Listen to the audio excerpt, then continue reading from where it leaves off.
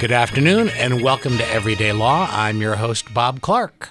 Everyday Law, the show where we talk about the things that happen to everyday people when they have encounters with the law. Today, we have the privilege of having Ian Anthony of the Howard County Public Defender's Office. Welcome to the show, Mr. Anthony. Thanks for having me. It's my pleasure. As always, the discussions on this show do not represent the opinions of Howard County Community College. And insofar as we discuss the law, we are not dispensing legal advice for your individual consumption. Should you require a lawyer, it is vitally important that you contact one and acquaint them with the specific facts of your case. With that said, let's dig into today's show. So you're with the Public Defender's Office. Tell us a little bit about the Public Defender's Office. I work for the Public Defender's Office in Howard County. We represent indigent Marylanders, so we represent the poor, we represent the mentally ill, children, anybody who's in need of legal assistance but can't afford it on their own. And I'm with the felony division, so I handle some of the more serious cases that come through our office. We also have a misdemeanor division. So do you just try cases in Howard County itself, or do you go elsewhere? I'm only allowed to try cases in Howard County, much to the dismay of some clients who'd like to bring me on in other counties. I can't. So you encounter people periodically who have a case in Howard County and see what good work you do, and they want you to go with them elsewhere? Sure, you could say it like that. It may not be a function of any good work that I do. It may just be a function of trying to keep one attorney across the same client, which is certainly more comfortable. You know, if they have a lot of goings on and there's some in Howard County, some in Carroll County, they want to keep the same lawyer, but unfortunately we can't. I gotcha. And do the people who you represent pay you in any way? No, not in monetary. Okay. So I gather that you do get some other psychic benefits out of representing people who are otherwise disadvantaged. Yes, I love what I do. Okay. So is this something that is a calling that's been in your head for a long time, or how did you end up in the Public Defender's Office? When I went to law school, which was sort of a change from what I'd been doing anyway before that, I thought I wanted to do something in the international human rights area or LGBT law.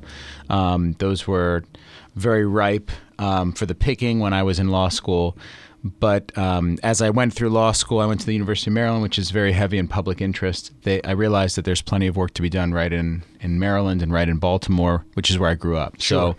So I quickly found a home right here in Maryland, and I didn't need to look too far internationally or, whittle myself down to one community. And that's...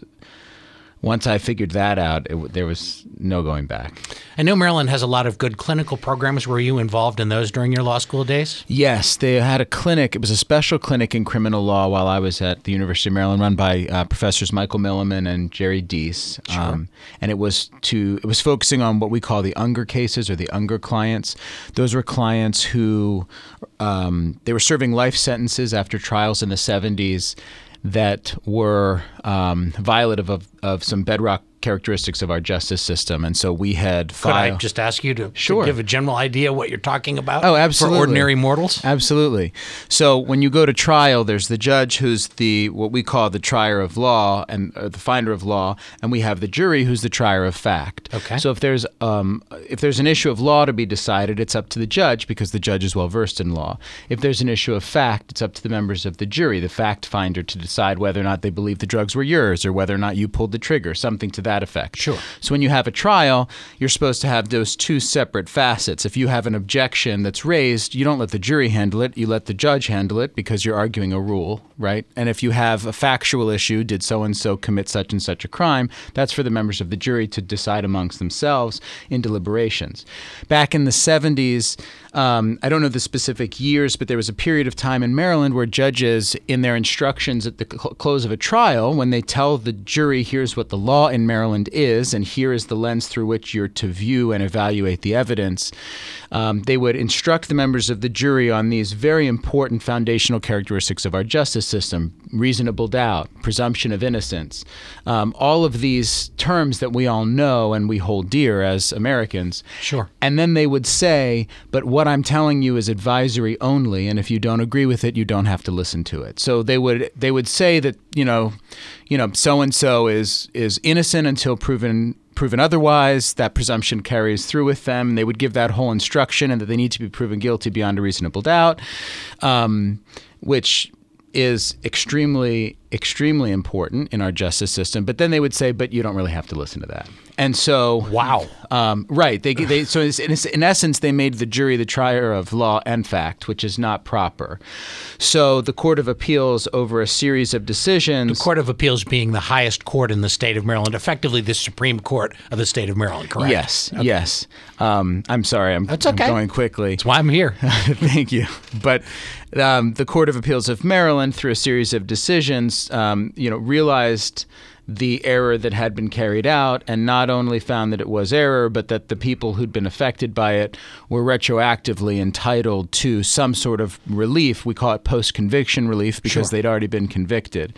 And so the Public Defender's Office in Maryland was left with a couple hundred cases where those jury instructions were erroneously given, and it amounted to some sort of relief that they were due. So we started a clinic at the University of Maryland to handle dozens of these cases, and I was one of the law students tasked with filing the petitions to reopen the cases and try to get them some relief. I handled 4 of those cases, and I believe all of them resulted in my clients who are now being out on the street, living their lives. They'd served, 4 decades. Oh my Lord! And what's important is that it's not that. It's not that anybody's getting away with anything. Part of our job as public defenders is to make sure that rights are safeguarded and that the state is held to their burden. And 100% of the Unger clients, all of them who've been released, which is now, I don't know the exact number. I want to say it's between 100 and 200. They have a 0% recidivism rate. They, with the exception of maybe a speeding ticket or something like that, they're all very productive members of society. They're wonderful men and women.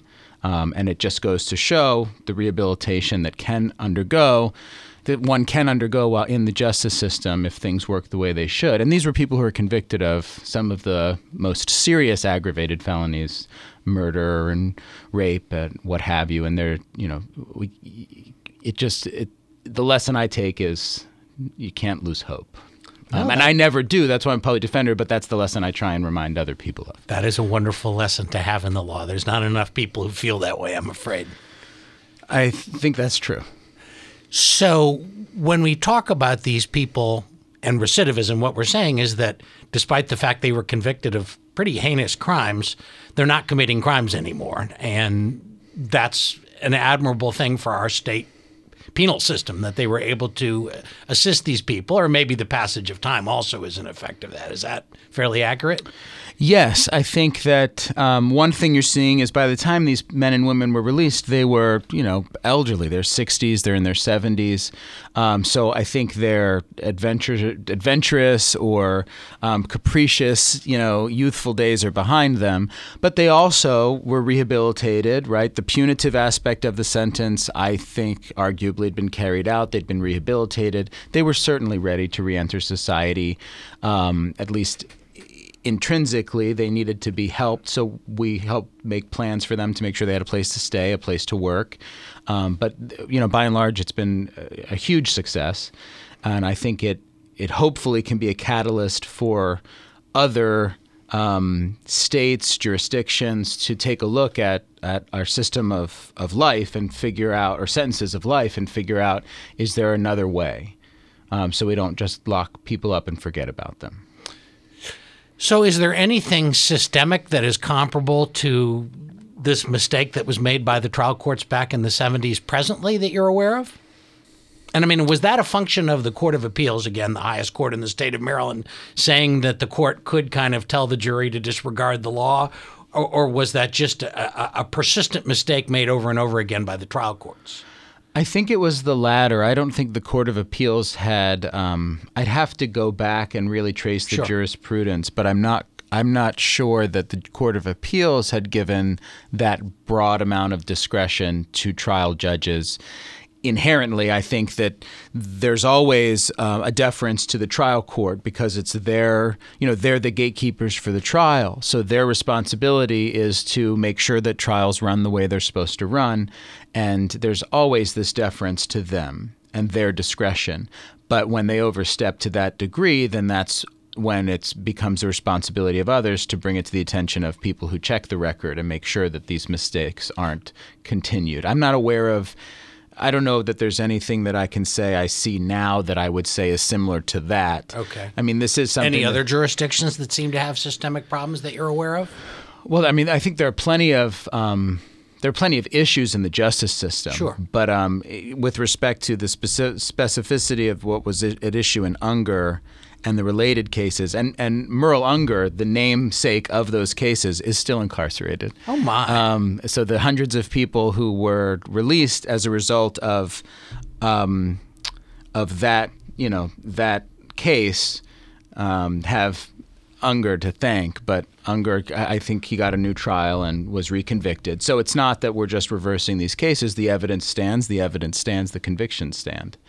But I'm not aware of any specifics of that situation that I know being carried out elsewhere that aren't being caught. I just think that it sheds light on the human capacity for change and the ability for people to, even if they've done really dark things in their past, it doesn't define them.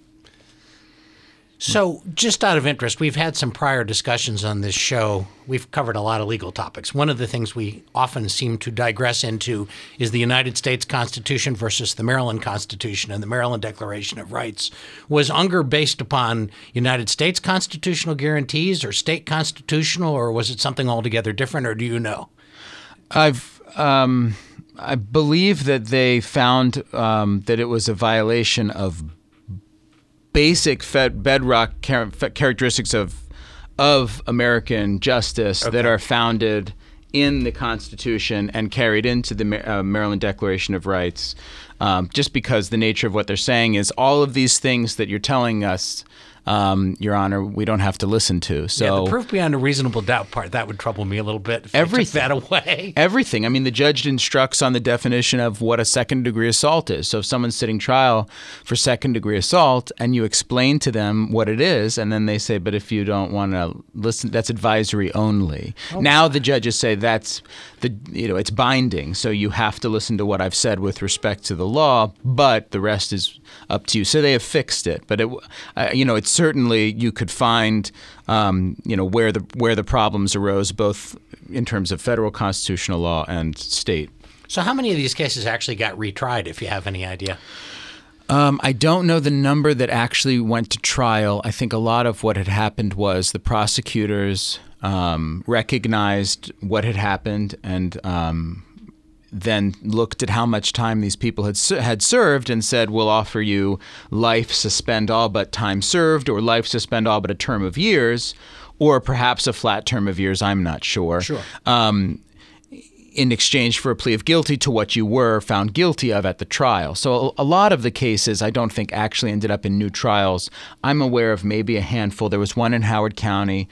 I believe Howard County only had 2 Unger clients. I handled one and a colleague handled another. Her name's Deb Salt. She's a lawyer who handled another case. I know that was a trial that ended in a not guilty verdict. But I'm not sure of exactly how many went to trial. I would suspect not that many. At any rate, those are the stepping stones that motivated you to get into criminal defense, I gather. Yes, those were some of the stepping stones. I'd sort of found my background is in theater, and I realized through the Maryland National Trial Team that being in a courtroom is all about storytelling. And I say storytelling not in a fanciful fictional way, but in making sure your client's voice is heard and telling their story. And it's up to the jury to decide which story, is the truth, if either. But once I stepped foot in the courtroom and I sort of found that overlap between my theater background and my love of the law and that sort of argumentative, analytical thinking, I realized that I wanted to be in a courtroom. Then then the Unger cases were, I think, that fed the public interest aspect of what drives me, and that launched me into criminal law. I don't think that civil law is interesting, but I don't think that I could do that all the time. There's certainly justice to be had and to be found, and you can certainly make an impact on people's lives. But for whatever reason, my affinity is for the criminal law. The stakes are higher in my estimation. I've been a civil lawyer for 36 years, and I would say when I do try criminal cases intermittently, when there's a possibility of someone going to jail, that is rather different dynamic than, whether your client gets $45,000 kind of thing. I'll defer to you on that, and I'll reserve judgment only because I think that there's true justice to be had when you fight for the little guy, which, I don't know that I'd ever work for an insurance company or a governmental agency. And when you're fighting for the little guy, that $45,000 may be the difference between a life-changing surgery or not. And I certainly can get behind that. But and I agree with you that there is something different about the criminal side. And I don't know if I could put my finger exactly on it, but that's where my passion is for sure. So tell us a little bit about the Howard County Public Defender's Office. How many lawyers are there? How do things work generally? The Public Defender's Office, we have, at the Howard County office, we have 12 lawyers. I believe we're at 12. And we're generally split half and half. Between felony and misdemeanor? Yes. Okay. And the district court level they have special jurisdiction over misdemeanors in the state of Maryland and certain felonies like theft. And then you have the circuit court that has general jurisdiction, and they can take any case that they'd like. They generally will only take the cases that are worth, when the juice is worth the squeeze, so to speak. They let the other cases go down to the district court. And we have about half of our attorneys in the district court and then half of our attorneys in the felony court. That's not exactly right. It's more like 5 and 5. And then we have our supervisor who is in charge of – she's the district public defender for the entire district, which is District 10, which is Howard and Carroll County, and her name is Carol Hansen. Sure. And then we also have a juvenile attorney, Mr. Avery Burdett, who is right now he's on an extended leave from the office, so we're shuffling around a little bit, which is what we do. We're fungible to a certain degree. So essentially you can think of it like 6 in one and 6 in the other, but it's really probably more like 5 and 5, and then we do a little soft shoe when we need to. So how do they go about assigning cases? Is it arbitrary? Are there people with subspecialties that, how's it work? Well, in district court, the goal is to provide vertical representation whenever we are able to. That is quite difficult given the volume of cases. So what we find. What do you mean by vertical representation? What we were speaking of earlier. Okay. So if Ms. Moore, I'm making up a name, sure, has 3 cases, it's good to try to keep her with the same lawyer. Sure. Or if she has 1 case, but that case gets moved around on the docket from a November date and then it gets postponed until after the new year, it's important for Ms. Moore, this hypothetical person, to keep me as her lawyer for every court date, sure, so that she doesn't have to reinvent the wheel every time. Surely.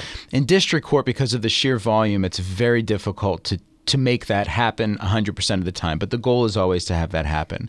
So the way it will work is someone will come to the commissioner's office. They'll determine their eligibility based off their financial situation. Can I interrupt you there and Sure. just to ask you a little bit about that? Do you Sure. know anything about – one of the things that happens when you're out in the practice of law is people come to you who have, say, a DUI, and you kind of give them an idea what a private lawyer would typically charge for that in an MVA hearing in combination, and they're horrified, and they think that maybe they'll go get a public defender. And what are the parameters, generally speaking? Well, on October 1st, we changed our intake process, so it's new. Okay. So if I misstate anything, I apologize. We will not hold you to it. Because we're only a month and a half after when it's happened. But now the commissioner determines eligibility. So someone would go to a commissioner, and the commissioner, I believe, follows federal poverty guidelines. So would determine... A family of 4 with such and such kind of stuff? Yes. So they'd look at your income. If your income falls below federal poverty guidelines, then you're automatically qualified. Okay. If you are above federal poverty guidelines, then I believe they'd look at your expenses, your expenditures, and they would, if your expenditures are 101% or more of your income, then you're insolvent and you are indigent. So hypothetically, if I made $10 million a year, but my expenditures were $10,001, could I qualify to get a public defender? I would leave that up to the commissioner, but I'm in the past, I believe there have certainly been situations where, a $10 million client I've never seen, but there have been clients where, after we've talked to them a little more, it's been like, okay, maybe you can afford a private lawyer and you're just not. But certainly there are situations where someone may make money and you'll look at them on paper and think that they have more money than they actually do, because when you look through, you realize that rent, food, basic expenses that no one can really live without in any functional way are taking up all of their income, and they don't have savings, they have credit card debt and all of that. So there may be a situation where someone makes more money, but they spend more. I don't want to say spend like it's a choice, but their expenses may outweigh their income. I understand. Got to be a tricky job for the commissioners to undertake, because I presume people do not arrive at the commissioner with their income tax returns with them. They have the ability to look up with their Social Security number some sort of income, wage information. I'm not sure. I don't see any of that. They don't. I mean, once they go to the commissioner and they get approved, and they say yes, I want the public defender, then they come to our office. We do our own intake to find out what kind of case, who's it going to go to, and then it goes into the case assignment process. If it's a district court case, but I would agree with you. I'd imagine that they have some sort of a challenge around that, and they're probably still trying to find their solid ground. But the district court process is by date. So if I'm in district court doing the criminal docket on December 7th, then I will get all criminal cases that are assigned on December 7th, and that's determined by the court because the court calendar dictates that date. If those cases then get postponed past the 7th, I would try to hold on to those cases for the next date. In felony court, we get a case assignment. Cases are assigned every week on Wednesday, which is tomorrow. We'll sit down, we'll go through the cases, we'll talk about what kind of cases they are, what dates they're set on, and we'll, it's a very organic process. They'll be like, I've got 2 second-degree assaults here. One involves this kind of facts. One involves these kinds of facts. Here are the dates. Who wants them? And if anybody seems drawn to it or knows the client, they'll take it. And if nobody says anything, then Mr. Lewis Williman, who's our circuit court supervisor, will say, Ian, sold. And he'll just hand it to me. Yeah. I mean, there's no... they're all, I love all my clients, so I'm not worried about what cases I'm going to get. Sure. It's just a matter, it mostly comes down to scheduling. If I'm in trial, I shouldn't take too many other cases, but eventually you're going to have to start doubling, tripling up. So that's So what percentage of your time are you in trial? In actually going to trial? Yes, sir. I would think we probably end up in trial once every 2 to 3 months on average. And that's in the circuit court? Are the district court people in a different situation? In front of a jury. Sure. In district court, I mean, those cases, because they tend to not be complex litigation, you can't file, I mean, you can, but you're not, there's really no way to argue pre-trial motions. District court, you don't get motions to eliminate, you don't get dates to argue any, when I say motions, I mean motions if there are any... to suppress, that kind of thing. Right, if there are any constitutionally based motions or evidentiary based motions, you take those on in the trial. So you can just sit there and say, okay, not guilty, you go first. And that happens on a weekly basis, where district court attorneys, if they can't work it out, they'll just say, okay, cool, well, let's have a trial. Your witness is here, let's do it. And so that sort of gets you ready for, it's a different pace that's not indicative of jury trials. Jury trials there's much more preparation, much more to file in terms of motions. Motions practice becomes much more aggressive and important, and then actually taking it in front of a jury probably, like I said, happens maybe once every 2 to 3 months from this side of the bar. Sure. I'd imagine the prosecutors take it, they have trials more frequently because they've got lots of private lawyers coming at them. Right. If the public defenders have 60% of the docket, the other 40% is still handled by the prosecutors. They have 100%. So I'd imagine they have trials more frequently than we do. So in preparation for these trials, is there a budget associated with, say, investigators and that kind of thing? I do not know. Okay. I'd imagine, I mean, we certainly have a budget that we can't blow out of the water. But, from my side of the desk, if I have casework that I need to do, I'm lucky enough to be, the Howard County office is wonderful. Carol Hansen is wonderful. All my supervisors are wonderful. My colleagues are wonderful. You have a great job. I do. I love my job. I love my office. But so they tend to let me do what I need to do to get my cases handled, to handle my cases the way I need to handle them.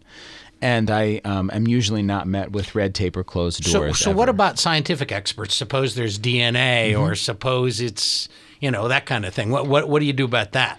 We retain our experts. We have a forensic division downtown, and we will send them the case information. A forensic division of the state public defender's office, or how does that work? Yes, I believe that it's just the OPD as a general umbrella for the whole state. I'm not sure how they're divvied up. Okay. Because it's very insular in terms of each office has their own office culture. But if we need to hire out experts, that goes through fiscal, which is a state budget. So I would have to go through them. I mean, I can't pay out of pocket and then get reimbursed. That's not how it works. So I would submit my case and my request. I would speak on the phone with the forensic division. I'd say I have a first-degree rape.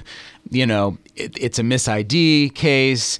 The DNA is very important. Here are the facts. Here's the discovery. I would send them all of that. They would look through it and say, okay, I think that you'll probably need these kinds of experts. They'll send me the approval for X number of hours at such and such a rate. Here's the person we usually use. And then I get that's the approval. And then I can go speak with the doctors, the science, the reconstructionists, the scientists, whoever they are, directly, and take the fiscal people out of it. So how often do you see flaws in the scientific processes that are used to prosecute people? I don't know if I can concretely answer that. Okay. Intermittently? I don't know that I've been doing it long enough to really give you an answer. Sure. I've been in the felony division now for almost 2 years. Okay. But I have only recently been moved up to the really complex cases where I'm starting to regularly retain these experts. But there are always issues to litigate. That would be the most political answer I can give you. There are always issues in cases. It may not be that the DNA was faulty, but there's always a story to tell. Our clients always have a story.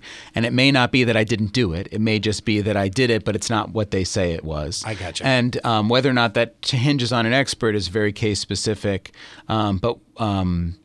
The experts that we hire are very fair. They're not, these defense gung-ho heavy experts who are like, what do you need me to find? And I'll find it. They're extremely fair. They're regular practicing doctors, nurses. So they're neutral in this. Absolutely. Absolutely. And there are plenty of times where I submit something and they're like, yeah, I don't see any problem with this. Okay. Maybe I would have done something differently here, but the end result was the same. They'll tell me that kind of thing, and then that may shift my focus. And a lot of times it does. But there are also times where I get great results from speaking with an expert. Okay. So just generally, if you were a prospective public defender client, is there any advice you would suggest for such people? I can't presume to know what it's like to be in their shoes. They've been wronged quite a bit by the system, by life, by other public defenders. So when I meet a public defender, I firmly believe that people need to be heard. I can't fix what's happened to them in the past. I can't take it personally that they call me a public pretender or that they think I'm a law student, because I think they're sincere in what they believe. I can only listen and assure them that their trust will not be misplaced in me, but that they don't know me, so screw me. I can't ask for their trust, but if they trust me enough to give it to me eventually, I promise I won't mishandle it. So I would say I would just say to do what's best for them and not let anyone, even me, try to make them do anything that they're not comfortable doing. It's not my case, it's their case. It's not my voice, it's their voice, and it's not my story, it's theirs. So I need them to trust me enough, but I can't force that, and I would never try. Because if I try, then I'm doing exactly what everybody else has done that's made them mistrust it. So the only advice I'd say is to just, you do you. I work for you. I make sure to tell them all that you're my boss. So I will do what you need me to do. And I truly believe that. And if I give them the power to do it, then we tend to work very well together. Well, I'm afraid it's time to wrap it up. It's another edition of Everyday Law. Ian Anthony of the Howard County Public Defender's Office, thank you so much for coming in. I would like to conscript you again in the future so we could carry on more of this conversation. Thanks for having me. I appreciate it. This has been Everyday Law. Farewell.